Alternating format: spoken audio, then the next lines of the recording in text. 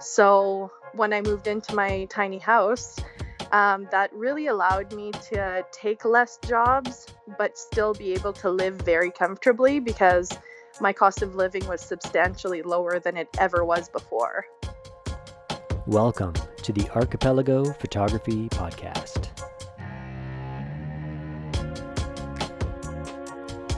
Hey, welcome to the podcast. I'm your host, Sean Morton.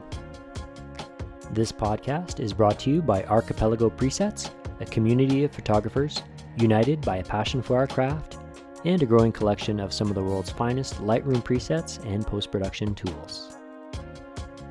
As a way of thanking you for tuning in, we're offering all of our podcast listeners a discount of 20% on your next purchase.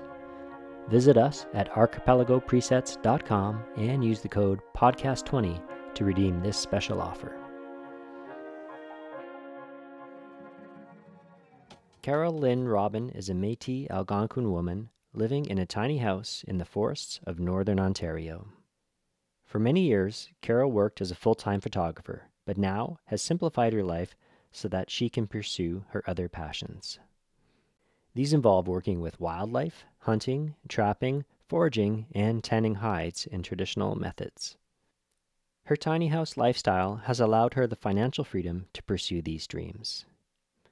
She's living an authentic life, connected to the land and animals around her. In these days of a global pandemic, I know many of us are reevaluating our lifestyles and looking for alternatives. Carol Lynn Robin is living one. And so without further ado, let's dive into it. Hi, Carol. Welcome to the podcast. Hi, Sean. Thanks for having me. Thank you so much for joining us.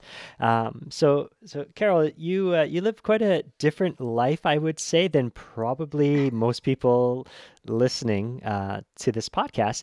Do you want to tell us a little bit about, kind of in a nutshell, who you are and what your life is like, I guess? So basically, I do a lot of different things. I'm a hunter, gatherer, trapper. I do foraging. I'm also a photographer. I'm a tiny house consultant. And I do a lot of artsy things. It's a mix up of a lot of different things, a lot of different interests. Yeah. And I think a lot of the stuff that you're doing is quite um I don't want to say it's unusual, but it's probably unusual to what most people would consider sort of a normal lifestyle in the vast majority of at least North America, right? Yeah, no, definitely. So I was raised by a dad that was a hunter, a fishing and hunting guide. We also had an outfitting company for about 10 years. And so I spent a lot of time outdoors and I developed a really big love for the outdoors. So I feel like a lot of the things that I do involve the Yeah. outdoors and animals and nature. So I tried to grab onto all the little things that I love about nature and animals and everything else. And so I surrounded my life with all those things. Yeah. And let's talk a little bit about your journey and kind of what got you to where you are now, because I know in speaking to you earlier, we talked about the fact that you worked full time as a photographer for quite a number of years. You had mentioned you'd done hundreds of weddings and tons of family photos, but that's changed, right? Like that's not like you've changed your lifestyle, and you want to talk about that and sort of that process, that journey, and how that evolved. Yeah, absolutely. So, when I got out of high school, I ended up going to college. I went to Sheridan College in Oakville. And so from there, I graduated from the photography Hmm. program and I started my business as a photographer about a year later. So I did that for about 10 years full time. And the first 5, 6 years of that, I worked 7 days a week. I was so afraid of not getting a job next month or, um, if I break my leg next Yeah. month, and I wouldn't be able to work. What would I do for income? And It was very stressful in that way. So, and I had a lot of bills to pay because I lived in a big home, and I had, vehicles and toys and all kinds of thing at that time. Yeah. So, yeah, I was hoarding a lot of jobs, taking as much as I Yeah. could. I worked 7 days a week. I didn't pay enough attention to my relationships, to my family, and that was a really lonely and sad time in my life. So, as much as I love photography, I had to really put it to the side for a bit and reevaluate everything. So, um, I ended up making a lot of changes in my life at around 28 years old. I got out of my relationship and I got out of, the big traditional home. And I decided that what would be good for me would be to live a non traditional lifestyle. And so I decided to build and then move into a tiny house on wheels. So when I moved into my tiny house, that really allowed me to take less jobs, but still be able to live very comfortably because my cost of living was substantially Mm. lower than it ever was Right, before. right. Yeah. Do you want to talk about that a little bit? So tell us about the home you live in and how that's different, like in term, you talk about cost of living, and so what does that mean, like, in terms of, your, I guess your day-to-day expenses and your living expenses in the tiny house. Yeah, so my tiny house is 8.5 by 28. 238 square feet. And so it's substantially smaller than anybody's home that I know, a traditional Hmm. home. And so the bills are definitely substantially smaller as well. My cost of living here is about 200 to $300 a month, depending on the month. I heat with propane, and most of my appliances are propane, so it depends, the time of the year for how much that's going to cost Yeah. me. But yeah, it's around $200 to $300 a month, so it's really really low. So I'm able to put more money aside, take more time for myself, and work on projects that fulfill me, but might not give me any money in return. Yeah, yeah, and that's important. And I mean, you talked about earlier, working 7 days a week and hoarding jobs and just having that constant worry Hmm. about, making ends meet, when you've got that big house. And I think, so many people are sort of, tied down by the lifestyle that we've chosen. And it's Hmm. interesting and kind of inspiring to see someone who's, just decided to say, no, that's not going to work for me. And it's allowed you to have more freedom and more, I don't want to say more free time, but it gives you more time to focus on projects that maybe are, like you said, are more, maybe not financially going to give you value, but they're going to give you, value in other ways. And do you want to talk about some of those things that you are doing? Yeah, for sure. So basically, some of the projects that I'm working on is trapping right now at the moment, and also hide tanning. So tanning moose hides, deer hides, bear hides, and doing that on my own. So that takes up a lot of time. Hmm. And when I was growing up, my dad was a trapper, and the furs did go for quite a bit of money, so he could make a living off of that. But at one point, um, the fur price went down substantially, so he wasn't able to make a living off of that anymore, and that's still the case today. So if you want to be a trapper these days, you got to have another full-time job Yeah. or some other type of income. It's definitely just a hobby. It's mostly for just people that really love the outdoors, have a huge respect for the outdoors, and want to spend time out there, learning the land, being on the land. Yeah, it's a really beautiful thing to experience when you're in it. Yeah. And you've also sort of adapted some of that into some other artistic projects, right? Like you had mentioned earlier about some things you're doing. You want to talk about those? Yeah, exactly. So, with the trapping, my goal is this year to tan the hides that I get and to make things out of the hides that I trap. So basically making moccasins and mittens and traditional indigenous art from the furs and stuff that I catch on the trap line. Same with the hide tanning that I'm doing for moose and other pelts that I've got from hunters that have donated to me. So that's kind of how I'm going to make a little bit of money from the things that I'm doing. Yeah. And let's go back to your house because obviously, you said you're saving on expenses by living in a tiny house, but talk to me. There must be some challenges. Like, what are some of the big challenges you face when you're living in such a small space?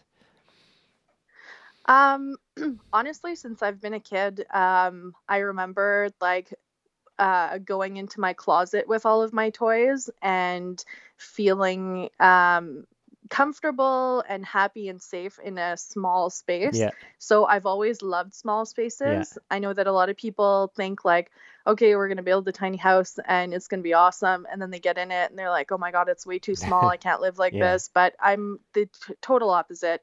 My loft is just as high as like I can sit up and have a couple of inches above my head, and my loft is the place I feel the most safe in the world. Yeah. So not an issue at all. Yeah. So size is not an issue. The little things that I struggled with at first were like condensation in my home. Right. So I know that sounds like weird, but the condensation in my home was like really, really high. It was extraordinary the first winter I went through because I heat with propane and that emits condensation. Right. My home was brand new, so the wood that I put in my home was still, a little bit moist. So that had to dissipate throughout the years. And my home is spray foam insulated top to bottom, so it literally made my home like a Ziploc bag. Right. So that was the biggest struggle the first year. And then I really learned how to tweak things to make things more livable. I even had baseboards that were molding at the end of the winter. It was just incredible. So I didn't expect that at Yeah. all. Nowadays, fast forward 3 years later after I built my home, they are making different things. What do you call them? The air exchangers Right. for tiny Oh wow. homes. Yeah. So there wasn't any of that when I first built Yeah. for the size of my home. So I just heard about this recently, and I think it's a great idea. And everybody that builds a tiny home should have an air Yeah. exchanger in it. Yeah. Well, also too, I'm sure I mean, the problems you're facing in regards to condensation and whatnot in the winter, that's also, related to the fact that you're up in northern Ontario, and that'd be different than Exactly. someone in a tiny home in like, say, New Mexico or something, right? Exactly. Yeah. And you know what? The first year I was in my tiny home, it went down to minus 56 with the wind chill for 4 days in a Oh row in wow. February. Wow. So it was extreme. Yeah. And a lot of people watch these shows online and on TV about tiny homes, and they seem to be mostly in warmer climates. Yeah.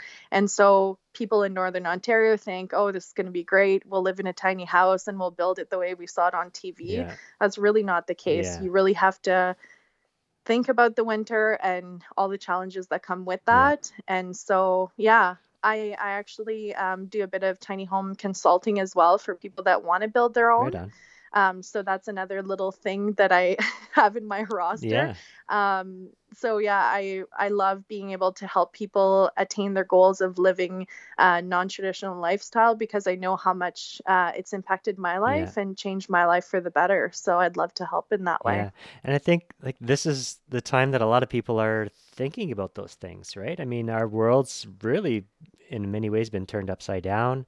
You know, we're kind of Absolutely. lucky here in Canada compared to some other places, I'd say.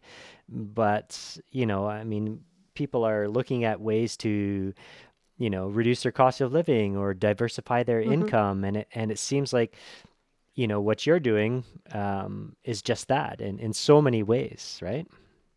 Yeah. Yeah.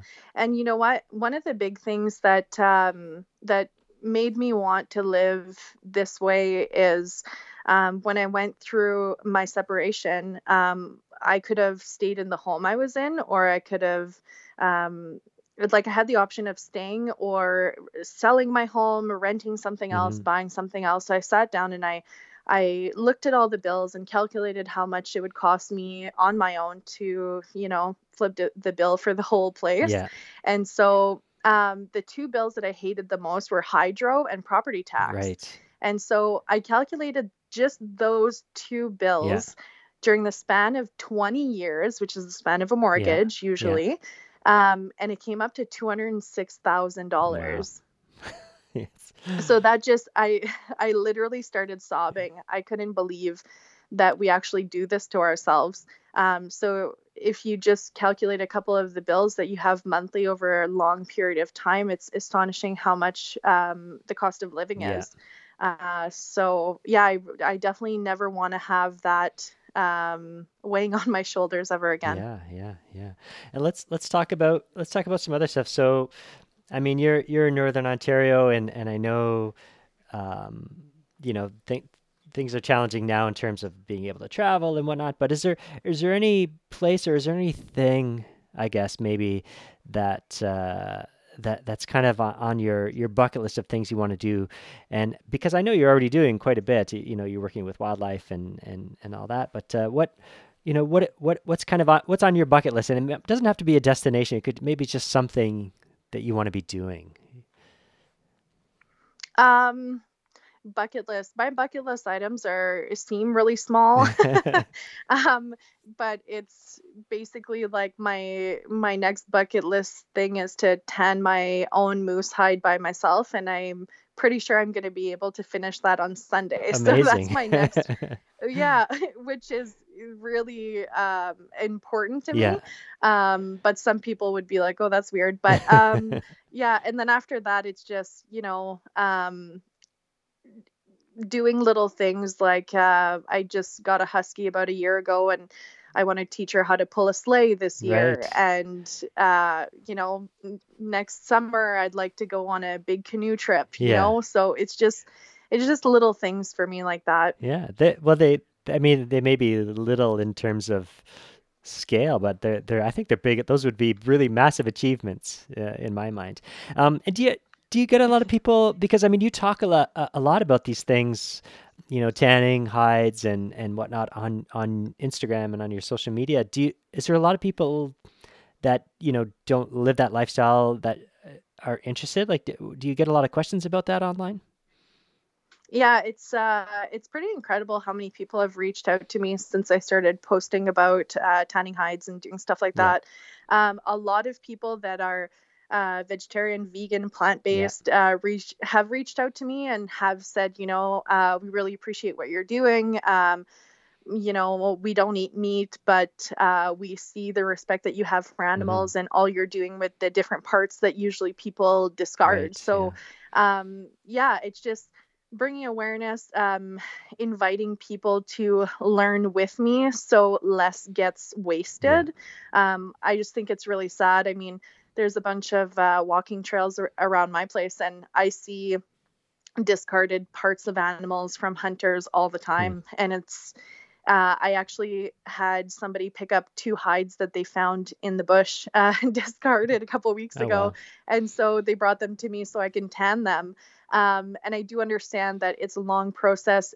You need a lot of work and love to put into it to go through hides, Yeah. but um, I'd like to kind of make it cool again Yeah. Yeah. to do that kind of stuff and respect the animal. And the thing with tanning, I learned from Tagwa Tagamu Nation in Hmm. Cochrane, and I did it traditionally, the brain tanning and everything. And so, one thing about tanning is that not only are you doing the work and you're respecting the animal, but the people you surround yourself with when you're doing the work, um, those people have time to sit beside you for hours on Yeah. end and talk Yeah. and learn about each other and support each other. So it's not just about the work, it's about the community that surrounds you when you're doing the work. So it's just a really phenomenal Yeah. experience.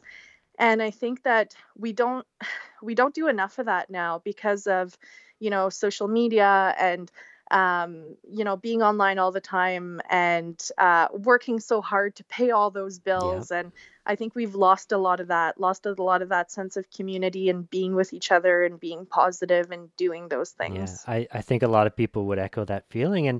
And also too, I think there's that disconnect between our the convenience of the life we live and the things, we use every day, there's a real Hmm. disconnect, Yeah, between, and when you say yeah, disconnect, it makes me think of the disconnect between us and our food. yeah, yeah, But walking into a grocery store and picking up that package of meat off the shelf rather than going to hunt it yeah, yourself. 100%. Yeah, yeah. Yeah. I mean, I love what you talked about sitting and talking for hours. Well, tell us about who inspires you in your life these days. Well, the people that inspire me have always inspired me. It's mostly a lot of my family. Yeah, And people still inspire me that have passed. My biggest inspiration in life is my parents, and my dad does and did a lot of the things that I'm really interested in. So he inspires me a lot on a daily yeah, basis. He actually helped me build this house. yeah. That's amazing. So, yeah, it's just I'm mostly inspired by people that live an authentic Yeah, lifestyle, no matter what that looks yeah. like. I think if we would all be more truthful to who we are, we'd all be a lot happier, and people would have the jobs that they should have and be in the relationships that they should be. And I feel like it's really unfortunate that these days a lot of people feel like they have to be something else or not 100% That's themselves. so true. So, yeah, the people I'm attracted to being around and that inspire me are people that truly live 100% Yeah, themselves. that makes sense. What's Yeah. Carol, what's next for you? Do you have any projects or future plans? I mean, other than finishing that moose side. Yeah. Yeah, I'm hoping to buy land in the next little bit and be a little more secluded and start a few projects that I've had in mind for a couple of years. I'd love to work with wildlife. Um, I've been volunteering at a reindeer farm for about 6 years now, and so I've fell in love with reindeer, and I'd really like to have my own someday. Cool. So those are the things I'm kind of looking forward to in the future. That's amazing. Amazing.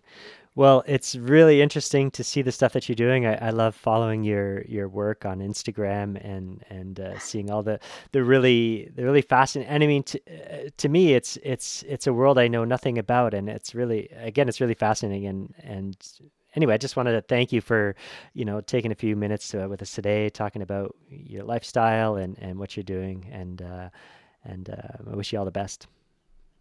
Thanks so much, Okay, Sean. Carol. Thanks.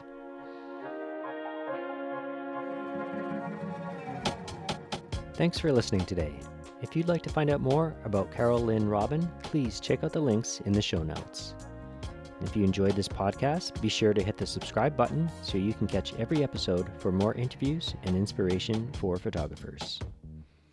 Of course, be sure to visit us at archipelagopresets.com and use the code podcast20 to save 20% on your next purchase.